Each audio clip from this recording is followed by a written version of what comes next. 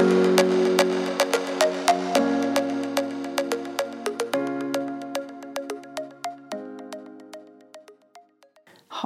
it's Natalie Adler, Assistant Principal, Teaching and Learning for the Junior School here.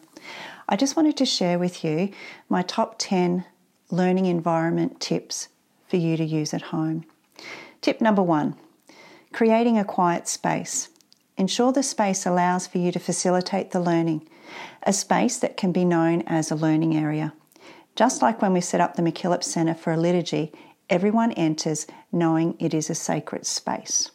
If you create this at home too, your child will come into that space knowing that it's a learning time. Tip number 2, keep all pencils, texters, glue, scissors, etc. readily available and easily accessible. This will help with concentration and organisation. If everything is just there within arm's length, then your child won't need to be getting up and searching for the tools that they need to complete the task. Tip number 3, incorporate plenty of break times.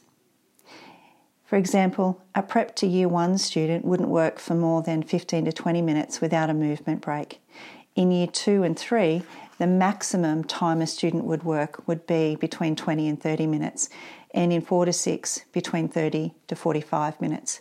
Please do incorporate movement breaks. Movement allows for oxygen to enter the brain and helps us to refocus. Tip number 4, a snack break. Eat something healthy and drink plenty of water. We all need to keep healthy during this time. Tip number 5, conversation. Normally students would engage in conversations about their learning if they're at school. This is one of the most powerful things you can do with your child. You can add value to their learning by simply discussing the content. It also is an opportunity to ensure that their understanding of the content is A1. Tip number 6, school day. Please don't try and replicate the school day. Working from 8:30 to 3 p.m. is not possible from home and will lead to an unhappy household. Work in achievable blocks of time that works for you as a family. Tip number 7, routine. Stick to a daily routine. Get up at the same time and follow your normal getting ready for school routine. For some, this may mean even getting dressed in the school uniform to signal the commencement of learning. Tip number 8, support. You are not expected to be the teacher. We ask that you support your child with their learning. Tip number 9, real life learning. Use this opportunity to engage in some real life learning opportunities. For example, cooking, where you can measure the ingredients, gardening, folding the washing, etc.